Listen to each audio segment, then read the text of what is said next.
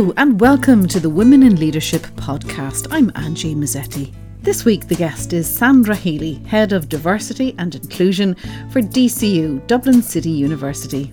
Sandra has had a very successful career in technology, working with companies like Vodafone, where she held many leadership positions. If you can't go into an organisation and talk about your family and talk about your life and it become part of, like I describe it as, you've 8 hours to sleep, you've 8 hours to live, and you've 8 hours to work. And so that's a third of your life is spent in that organisation.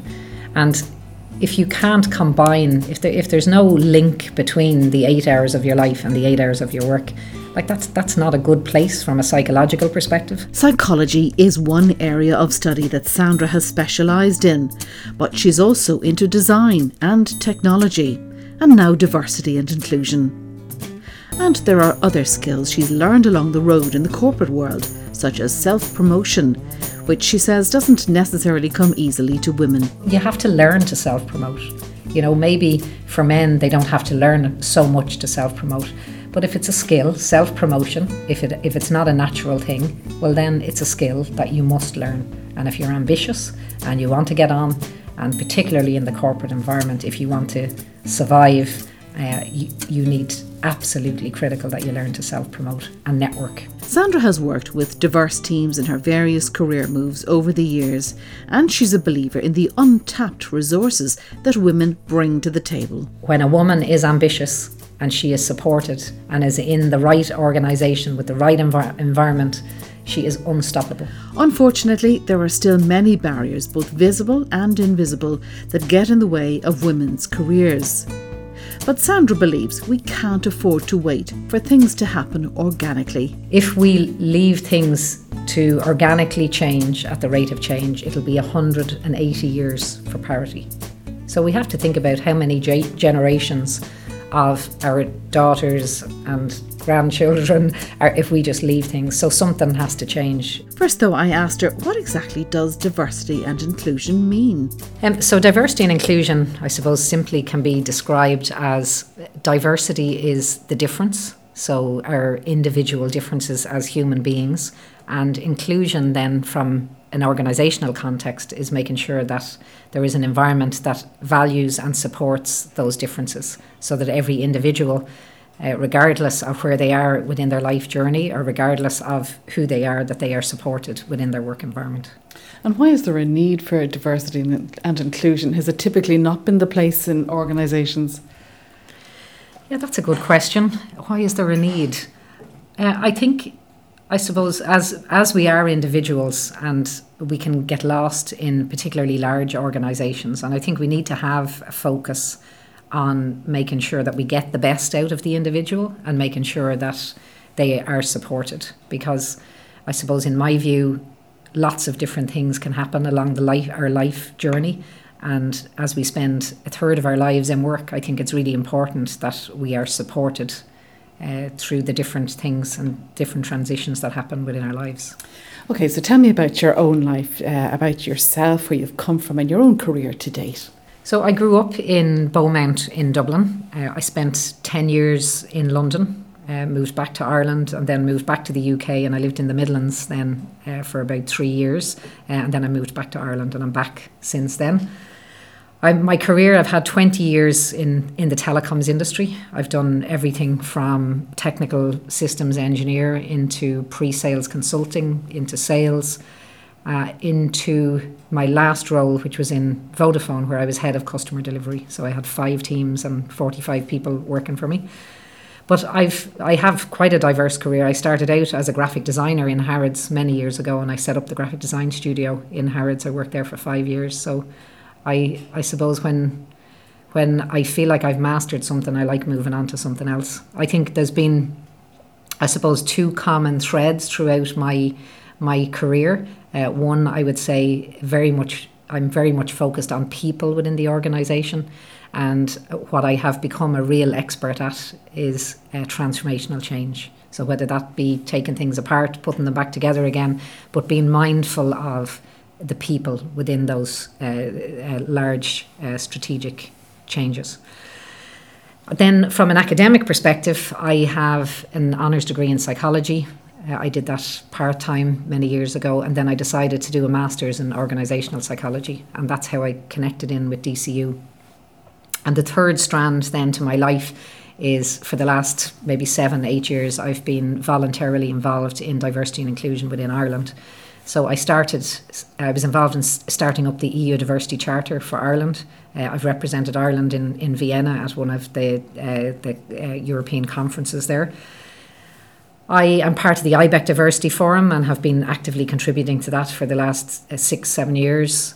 I'm connected I represent DCU and Vodafone on the 30% Club.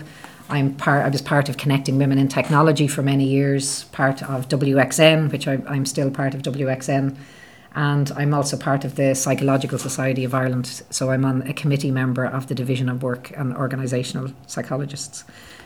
See, you make it all sound so easy, but that didn't happen easily, I don't think. And it's a very varied career between the psychology and the design. Did one kind of lead to the other, and how did that happen, especially for somebody from a tech background? Yeah, I think, and I suppose back to my point about there being a couple of threads throughout my career, I do think that I've always been passionate about psychology. I've always been passionate about understanding people. I've always had a lot of empathy, I would say, for people, and fairness is something that's really, really important. It's a key value for me. And I think within the organisations that I've worked for, like tech industry is very male dominated, and I think that's what led me to diversity and inclusion, is kind of recognising as throughout my career that there was an imbalance and that things are different when you're in an industry that's not balanced. So I would say people and the focus on people absolutely is a thread, and transformational change. I love, for me, change, making things better, recognising that things could be better, and then changing them so that they are better for organisations. I would say that's one of my core skills. Those skills of empathy and being able to work in teams seems to be very much a female, or it's often classified as a female type of leadership style. And they say the future is feminine in terms of transformational leadership.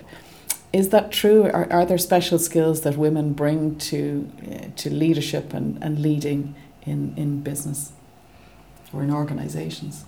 I suppose academically, some of the research has shown is that the style of the transformational leader is more conducive to the stereotypical qualities of a female, as in we're more communal, so we tend to be more communal, and transformational leadership is more around, I suppose the best description of it is around building followership, so creating the vision, communicating that vision, and allowing people to be creative and to be themselves, and to connect in with your vision and follow you on the journey of transformational change.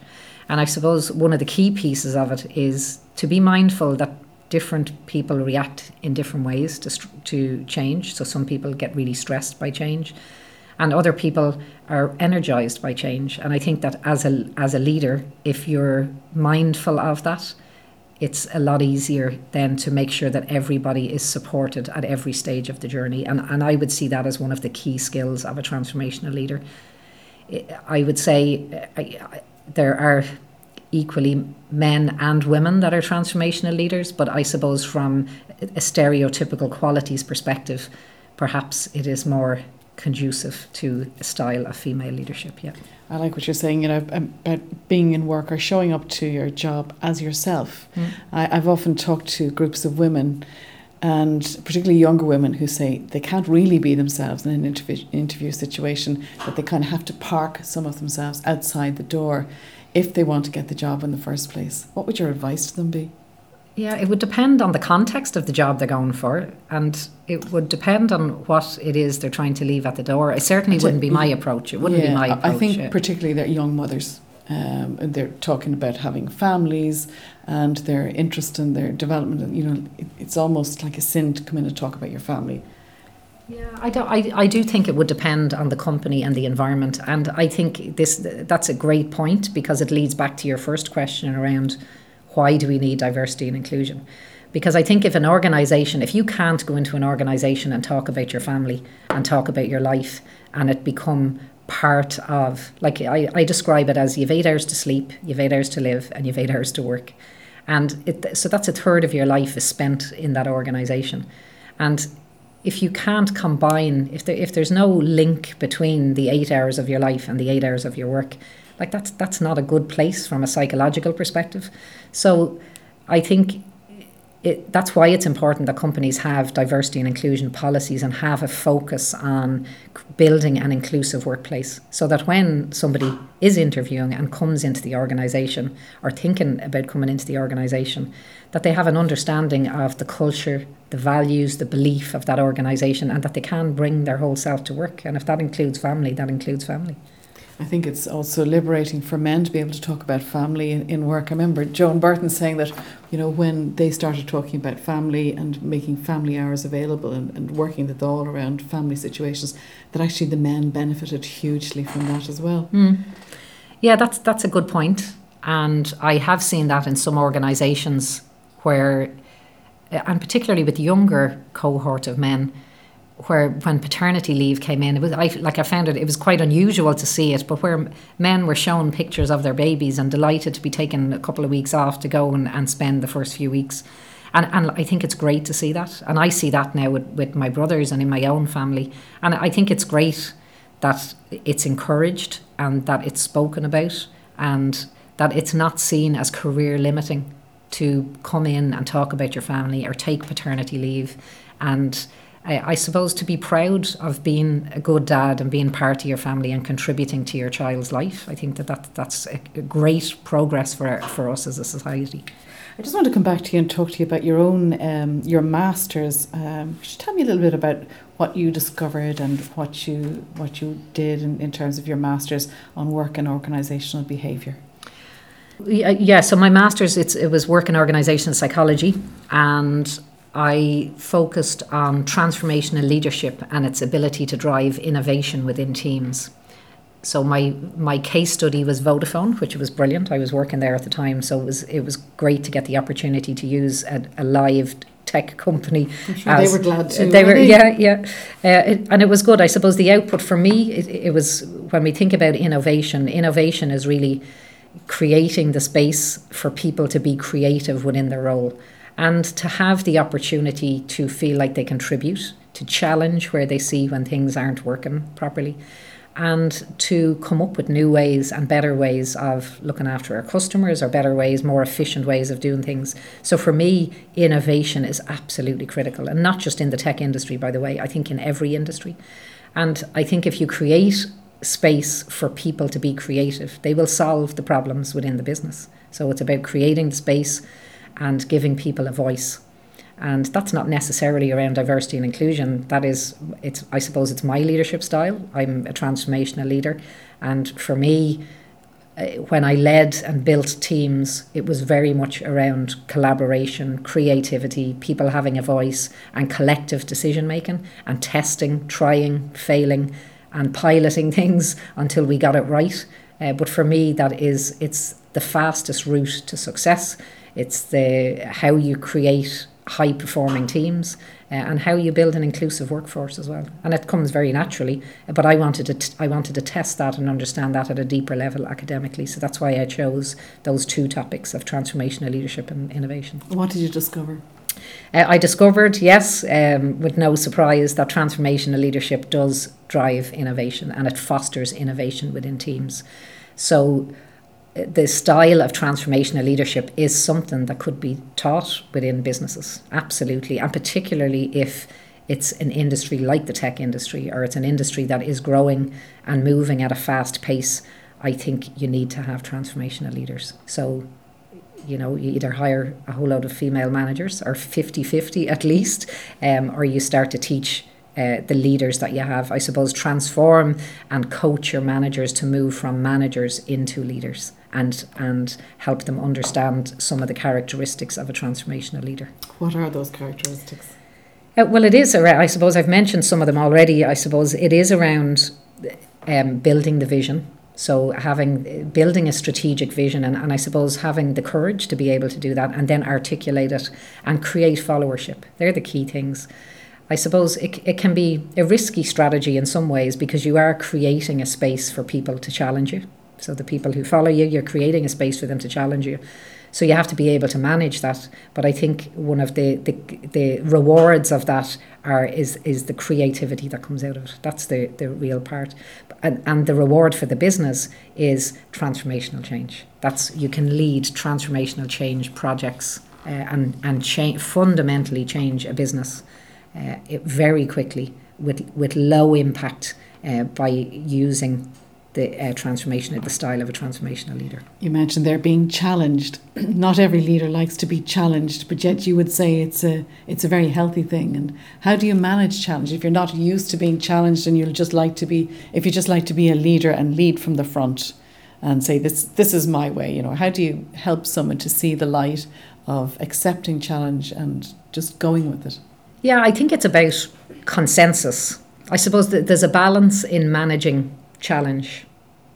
Like, what you don't want is a disruptor, for example. So somebody who's deliberately being disruptive is not collaborative.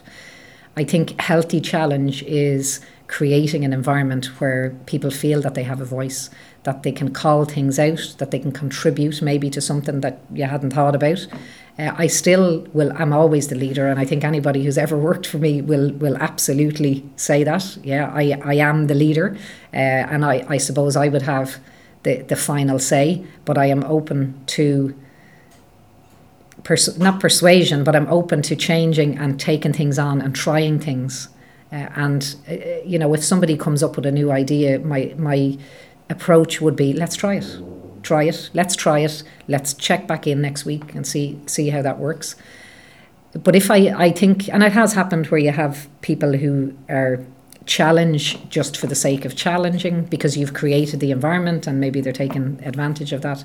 And I think the only way to approach that is that's a one-to-one conversation. That's not something. Now, you can stop it in a group environment if it's having a negative impact on the other people in the group. But I think a one-to-one conversation around you're either on my bus or you're not, I think needs to happen then to stop that. Another thing you mentioned was listening to people. So occasionally you might have quiet people who may have something really good to say, but they're not the challenger. They're not the person who's very comfortable with saying something, even though they might have something really brilliant to contribute. How do you manage that situation? Yeah, and again, I think it's back to the style of a transformational leader, and I suppose also me having a psychology background and understanding the different personality styles would help. But for me, I deliberately and consciously make sure that everybody in the team has a voice. So simple things, like one of the simple things I would do when I am conducting my weekly meetings, or I always make sure everybody is asked, everybody, I go around the table. So every single person gets an opportunity. Did you get what you need to say? Is there anything that you want to add to that? And I think that's important. Sandra, you're now working here in DCU. Tell me about what your new role is and what you hope to achieve. So in DCU, we have over 2,600 staff across the 3 campuses. We've over 16,000 students. We have one of the largest teacher training institutions in Europe, in St. Pat's.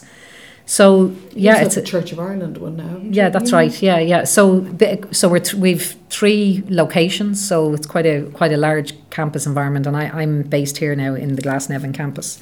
So you have All Hallows, St. Pat's. We have All Hallows, Mater Dei, St. Pat's, and here in Glasnevin. So it's the first time we've ever had a focus on diversity and inclusion, and I actually came in to present. It was probably about 7 or 8 months ago now. I came in to present to the Women in Leadership Committee on diversity and inclusion best practice. And our conversations happened over the summer, and I'm now here leading on the diversity and inclusion. But Are you the first person in this role? Focusing specifically on diversity and inclusion. So part of my role is equality as well, so I cover that. But specifically around building a strategy and a focus on diversity and inclusion for DCU. Yes, the first time that role has been in place. So I see that's a blank canvas. So great example, or a great opportunity for me. Like when I was in O2, I set up and led the diversity and inclusion team there. And then myself and Danuta Gray, who was CEO at the time, were involved in the Diversity Council and the setup of the Diversity Council in Europe. So it's great to be able to come into an organisation and put into practice then everything I have learned over the last 7 or 8 years on a voluntary basis. So what am I focused on, I suppose, since I started? So I started in December. Really what I've been doing is, meeting with the people at all levels in the organisation and trying to get a sense of what it feels like to work here. How does it feel to be part of DCU, regardless of which campus you're on? And to understand, so what are the great things we do already around supporting our employees, and what are some of the other things we could be doing? And I think that's really where I come in and my planning comes in. Also, we're going through a strategy refresh. So we will be launching our new strategy as a university at the back end of this year. And for me, it's important that the language of inclusion and diversity is part of that and is weaved in as part of the strategic plan. And in parallel to that, then, I am creating specifically a diversity and inclusion strategy for the university. So what are the pillars? What are the key things that we need to focus on? Making sure that it's data-led. I think that's really important. So finding the areas that, the specific things that will make the most impact in the shortest amount of time for the staff. And I would say I'm probably 70-80% now ready to kind of launch that now with the senior leadership team, and then we'll be able to start communicating that then down across the university. So it'll be mainstreamed into every decision making. And that's it. And I suppose one of the things I've said from day one was that I don't want to create something outside what already exists. Like, really, diversity and inclusion, and particularly inclusion, is around the culture and how it feels to be here.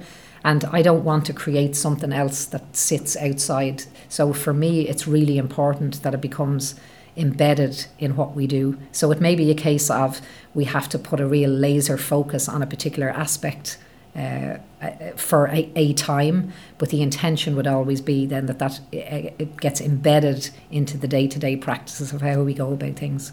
So, and that's my approach to diversity and inclusion, and use the data to help you identify the problem and to create a benchmark, and then use that to then measure and a temperature check over time. That measuring and monitoring becomes embedded into the system as well, and as part of your annual report, or how do you work that one out? Yeah, so that's an important thing for me, is around like data collection, for example. So I'm not sure if you're aware or not, but we have achieved the Athena Swan Bronze accreditation, which is absolutely fantastic. Mm-hmm. and great for me to come in and build on that.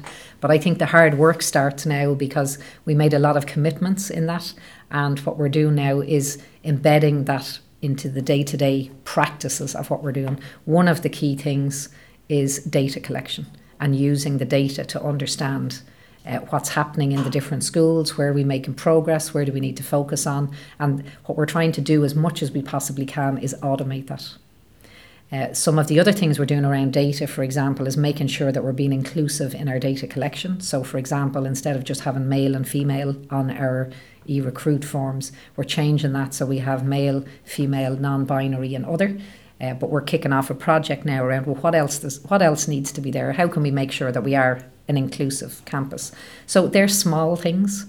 One of the other things we're doing then is we're collaborating. I'm part of a group of D&I leads within the different universities around Ireland. And one of the areas that we will focus on is we have a single supplier for our HR management systems, and we want to work with them to make sure that we're fit for the future when it comes to data collection across the higher education sector. So I think there's power in the collective and getting our heads together and get it right there. So, what are the barriers that you think get in the way of diversity and inclusion, particularly for women?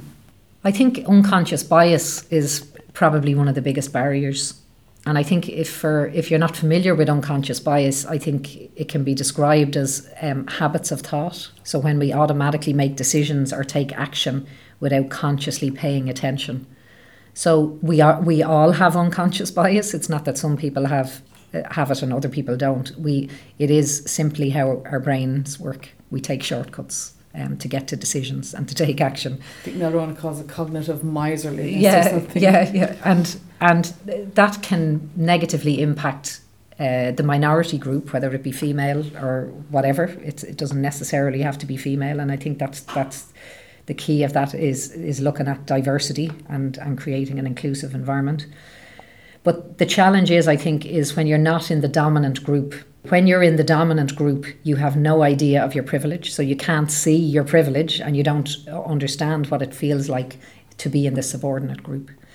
And I remember I was listening to a TED Talk a few weeks ago, and I heard a great story. There was a project group working, so there were 4 or 5 different people. There was a man was part of the project. There was an African American female and a white American female and a couple of other women.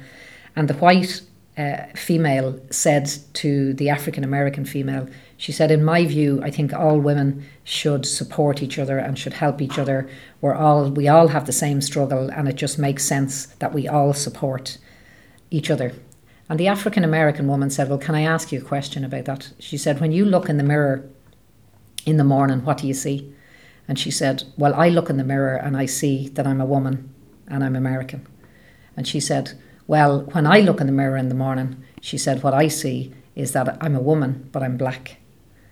And the man who's telling the story said he almost felt embarrassed to say what he sees when he looks in the mirror, because when he looks in the mirror, he sees a human.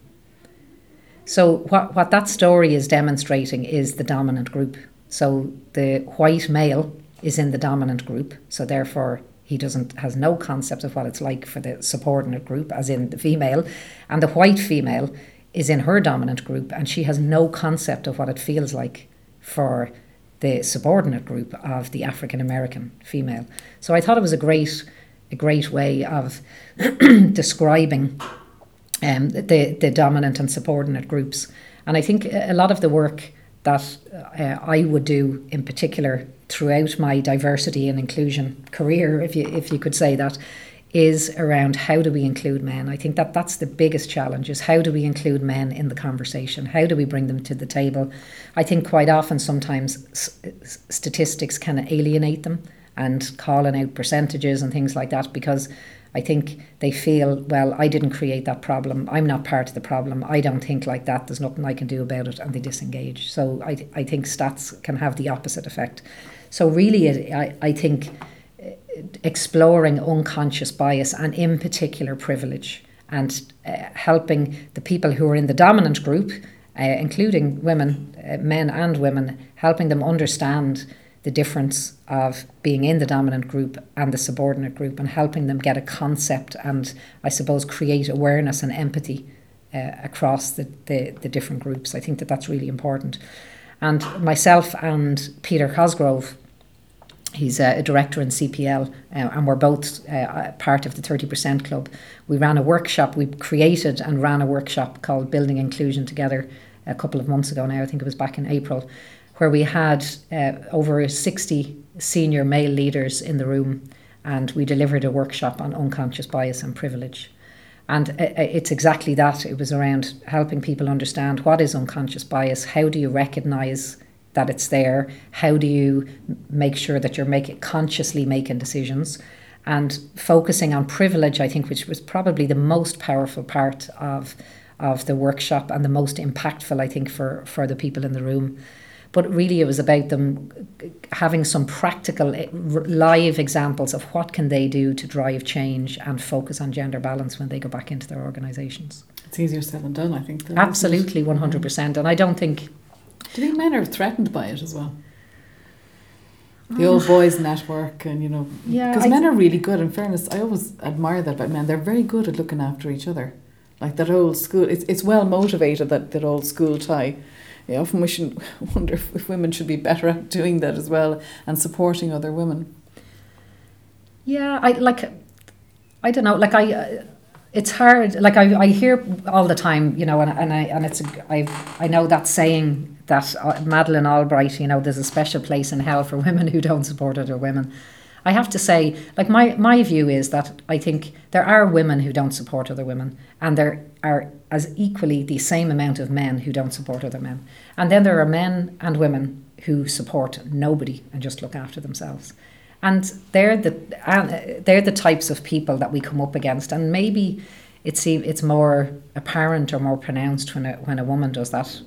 I don't know. Maybe it's because from a stereotypical perspective, we're expected to behave differently. Maybe it's seen as uncharacteristic because of the communal qualities of being female. But I don't think there are any more women who don't help other women than there are men who don't help other men. And to your point about the boys network, like boys network, there's your point. Do women network? How much value do we as women put on network? I have a huge network of people around me. I consciously put a lot of work and effort into keeping that alive. And I have fantastically supportive women around me, and they know that they could pick up the phone to me, and I know I could pick up the phone to them. But that takes work.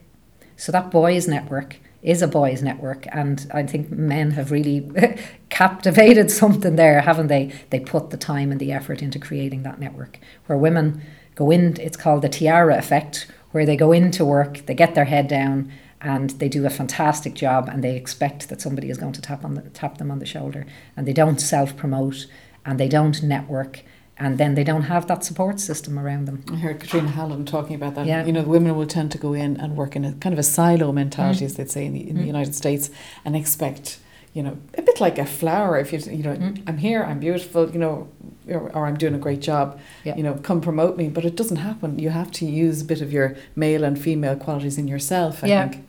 And I think it's to do with, and certainly in my experience of coaching women and working with women, I do think it is related to not self-promoting. You know, it's not something. I grew up in a house with 3 boys. I learned very quickly how to self-promote, and 20 years in the telecoms industry working in teams of where quite often I was the only female. So I learned to find a voice and to make sure that I was heard. And I think if you haven't been in that environment, it can be very difficult then when you go into the workplace and it is maybe very loud and there's a lot of voices, and maybe women kind of disengage from that. And I think some women find it a bit awkward to self-promote. And it's so, you have to learn to self-promote. You know, maybe for men, they don't have to learn so much to self-promote. But if it's a skill, self-promotion, if it's not a natural thing, well, then it's a skill that you must learn. And if you're ambitious and you want to get on, and particularly in the corporate environment, if you want to survive, you need absolutely critical that you learn to self-promote and network. I think a lot of it's to do with the way women are raised, but I think you're probably lucky that you grew up in a house with 3 boys, 3 young men. Yeah. Helps a big lot. Unconscious bias. Is there anything else you wanted to say about that? Is there anything that can be done? I mean, being aware of it might be one thing, but, you know, can you track, can you measure unconscious bias? Is there any way of counteracting unconscious bias? No, I suppose the way most organisations approach it is like unconscious bias training. I think every organisation recognises that it absolutely has to be delivered. Like, for example, in DCU, employees cannot take part in interviews or selection panels unless they have been through unconscious bias training. It has to take place, and it does make a difference. And particularly, like, that's only within the higher education sector, obviously. You know, I think in organisations, a lot of organisations do start with rolling out unconscious bias training, and generally what they do is they start with the senior leadership team. I think from a selection and assessment panels, it's absolutely critical, because one of the biggest unconscious biases I suppose we would have is that people like themselves. And what you don't want to be doing is, particularly when it comes to selection and assessment, what you don't want to be doing is unconsciously making decisions, perhaps about maybe somebody's age or where they came from or their accent, which is a very big thing in Ireland, or how they look or things like that. So they're simple biases, shortcuts that we take, that when it comes to selection and assessment, I think are absolutely critical. So that's why we apply it in that context. I think for organisations that are just starting on the diversity and inclusion journey, I think it is a great starting point to get the senior leaders on board, is to help them understand their own unconscious bias and to recognise, I suppose, how powerful it can negatively or positively impact decision making. And I think it's a great tool. The challenge for organisations is the sustainability of it, and how do you deliver it? How do you get it throughout the whole organisation. That's the biggest challenge. And then how do you make sure it's sustainable? So you've got the Athena Bronze Award, which is phenomenal. Yep. What does that involve for DCU? What does it mean you have to do? And is it useful? Do you think it's useful? And do you want to progress? Do you need to get a silver next? Or what's your goal in terms of Athena Swan? Yeah, so our plan is we're already working towards silver. So we're working through we have work streams where we're focused on delivering what we committed to do within our bronze award, and we're focusing then on silver. And for us, it's around identifying what are the next schools now that we're going to take through and support through the process. And I think that's really important. I suppose one of the most significant things that's happened with the Athena Swan Award at this point is that it's moved beyond STEM.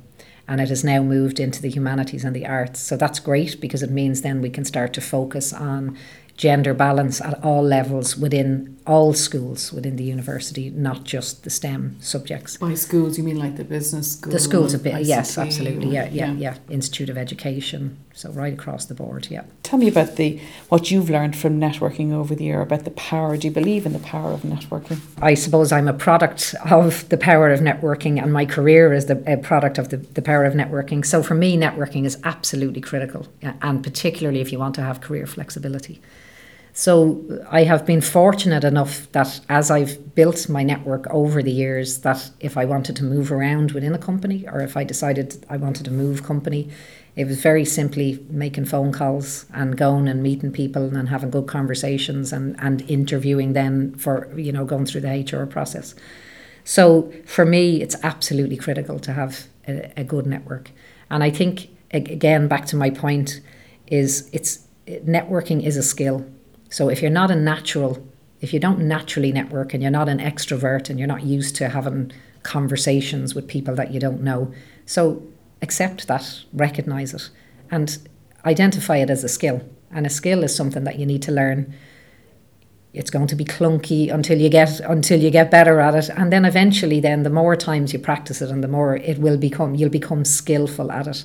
And I think that's really important, and particularly for younger women. So I would talk to like graduate groups. Like I chaired the Women's Network in Vodafone for 3 years, and I would have done a lot of talks with younger women and coaching with the younger women in the organisation and in other organisations. And I always say, absolutely, networking is critical. Get your LinkedIn up to date, get your picture up there, and get out and start having conversations with other women. Get a good picture too. Yeah, get a good picture. That's really important. And I think have a business card and have them ready. I was at this conference, and a woman got up and demonstrated what it was like to network with women. Typically, they say, "Where did I put my card?" And they bend over, arse in the air, looking for their business card. It's rooting somewhere in their bag.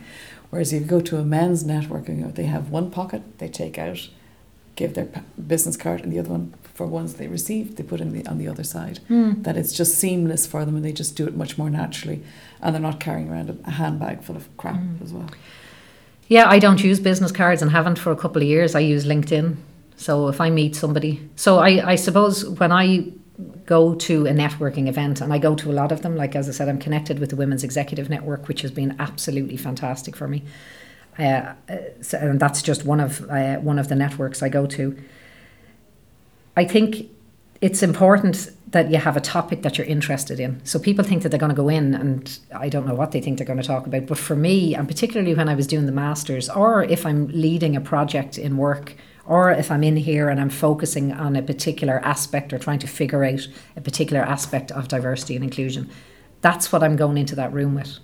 So I'm going in, I suppose, trying to figure out who can help me find out what I need to find out, who might be interested in the same topic or the same subject that I'm talking about. So, for example, when I was doing my Masters, and I would be reading academic papers on like tipping point leadership or transformational leadership, that's what I would be having conversations about when I went into the room.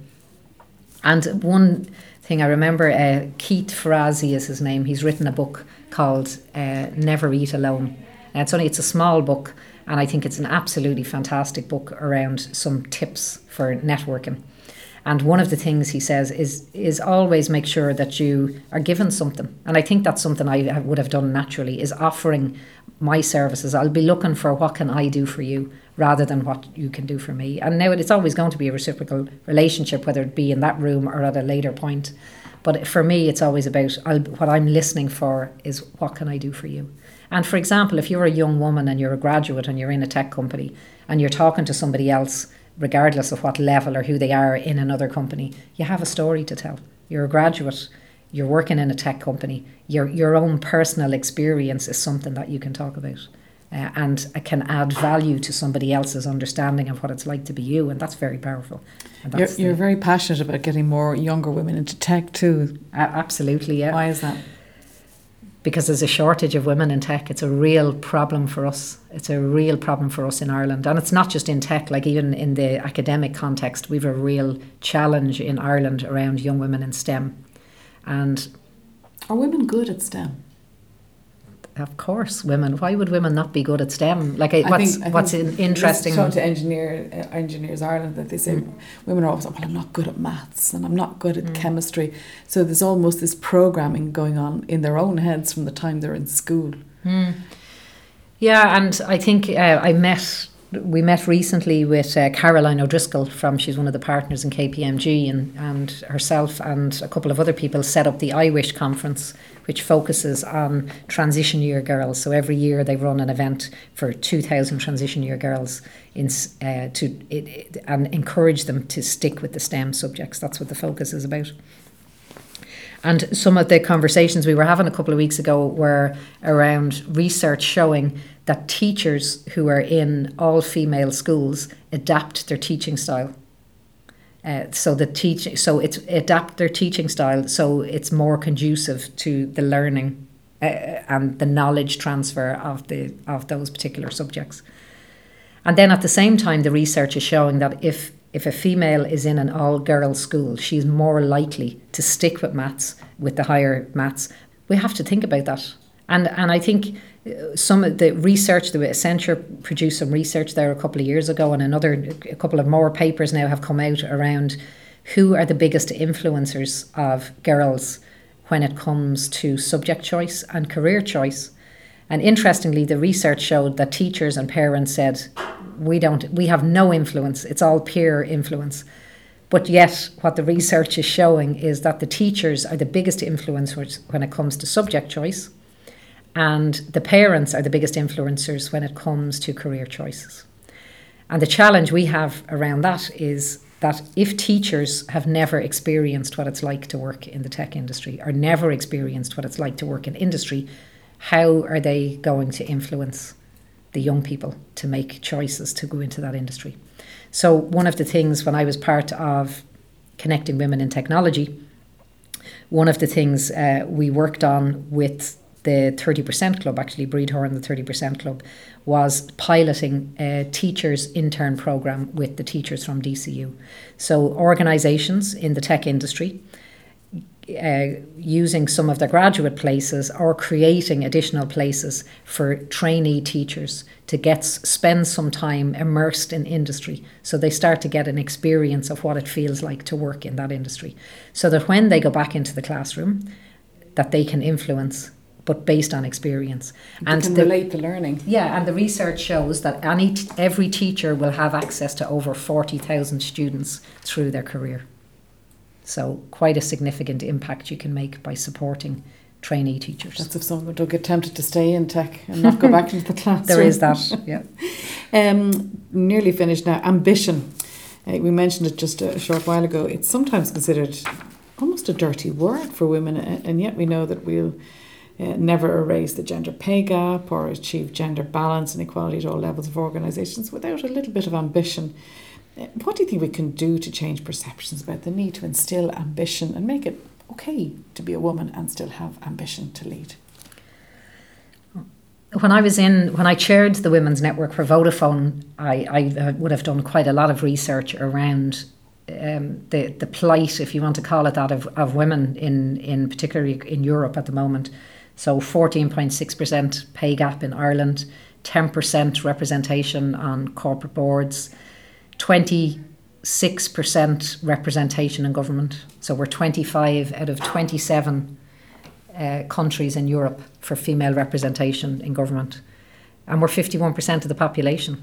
And we're called diversity, but yet we're 51% of the population. So if we leave things to organically change at the rate of change, it'll be 180 years for parity.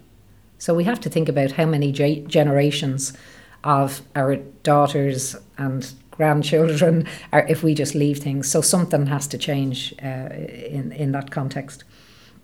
Back to your point about your question about ambition, I don't think we need to instill ambition in women. What we need to do is create organisations that foster, support and develop the ambition within the women who have the fire. And I am a perfect example of that throughout my career. And in my experience, women are no less ambitious than men, but maybe they make different choices at different points in their life and at different points in their career. But when a woman is ambitious and she is supported and is in the right organisation with the right environment, she is unstoppable in exactly the same way as any man who is ambitious and is supported and is in the right environment. But it's about recognising and accepting the nuance of female versus male, and that maybe a male being supported is different to a female being supported. And the environment that fosters and supports a female could be slightly different to the environment that fosters and supports an ambitious man. And I think that it's just organisations, and that's where diversity and inclusion comes in, and that's where the development programmes come in with a diversity and inclusion lens, if you like, is understanding the nuance of male and female and accepting that and making sure that the programmes that are developed support female ambition. I love that word, unstoppable, because when you look at the women who have risen to the top, you think all the barriers that they've overcome to get there, and they really must have had some wonderful ambition and support within their organisations, within their families, just to get there. Finally, I always like to ask people about their top 5 pieces of advice, their pearls of wisdom for other women, particularly other women. What would yours be, Sandra? Yeah, so I think I've mentioned this one already. It's never too early to start building your network. And I think that that's absolutely critical. And when I speak to women, whether they be 22 and straight out of their masters, or whether they be 50 years of age and some of coming back into the workforce. So I was involved in mentoring some women who were returning to technology, and some of them had taken 10, 15 years out. And always I say to them, it is never too early to start building your network. And back to your point about business cards, I don't use business cards, I use LinkedIn. Don't get caught up in all of that. You know, you get your LinkedIn profile up, make sure you have your picture up, and start building your network. And that is consciously building your network. So building your network within the organisation, that can mean very simply putting your hand up to lead on a project that maybe you mightn't do. Look out for and find out, are there any women's networks set up? Are there diversity and inclusion teams? And start to get involved and get out of your comfort zone. And externally then start to have a look at opportunities for externally networking and start to build, whether that be within your industry or you know, maybe not necessarily within your industry, but always be seeking and finding opportunities to network and build your networking skills. The second one I would say is don't be afraid to ask for help or seek coaching early in your career. So I do sometimes one-to-one coaching with women, and I think the most common thing I hear is, I should have come to you ages ago. I should have thought about this.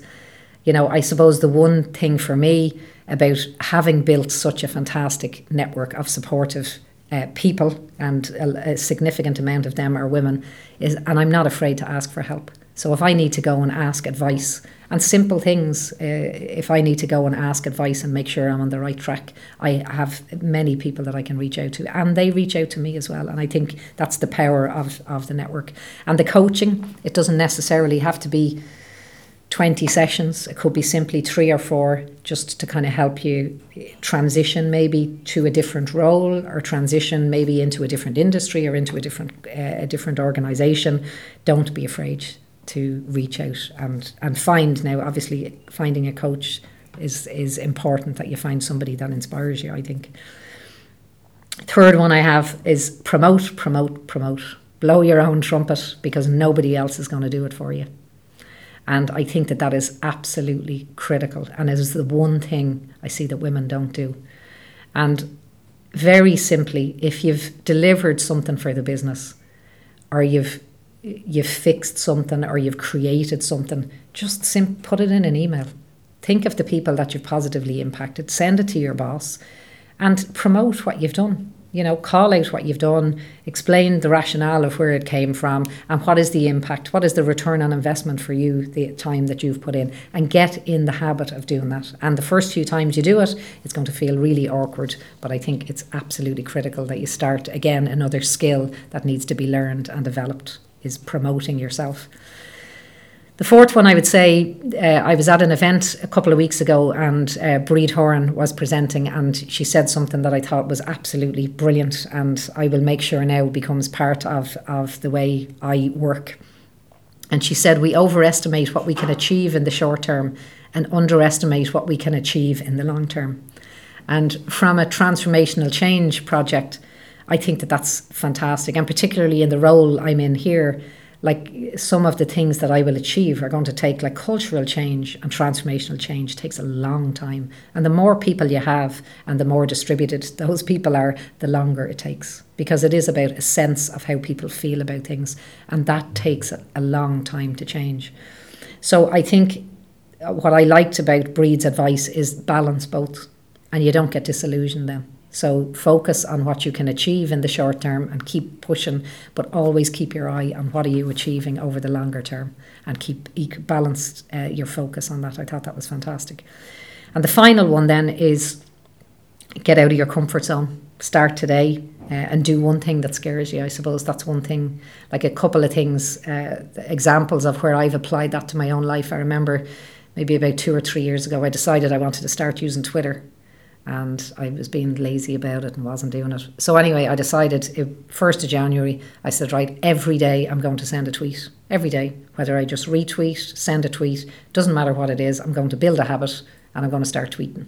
And sure, by the end of that year, I had thousands of tweets, and I had, and I had actively taught myself to actively start using Twitter. A simple thing, but it's about creating the habit and doing a small thing. And I suppose that's it, really. So get out of your comfort zone and get used to living, because if you're ambitious, get used to living outside there and you'll have a fantastic career.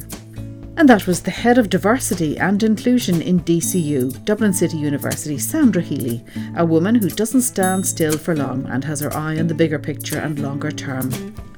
The Women in Leadership podcast is still in the market for sponsorship, and we're now getting a worldwide audience for the show, particularly in the United States.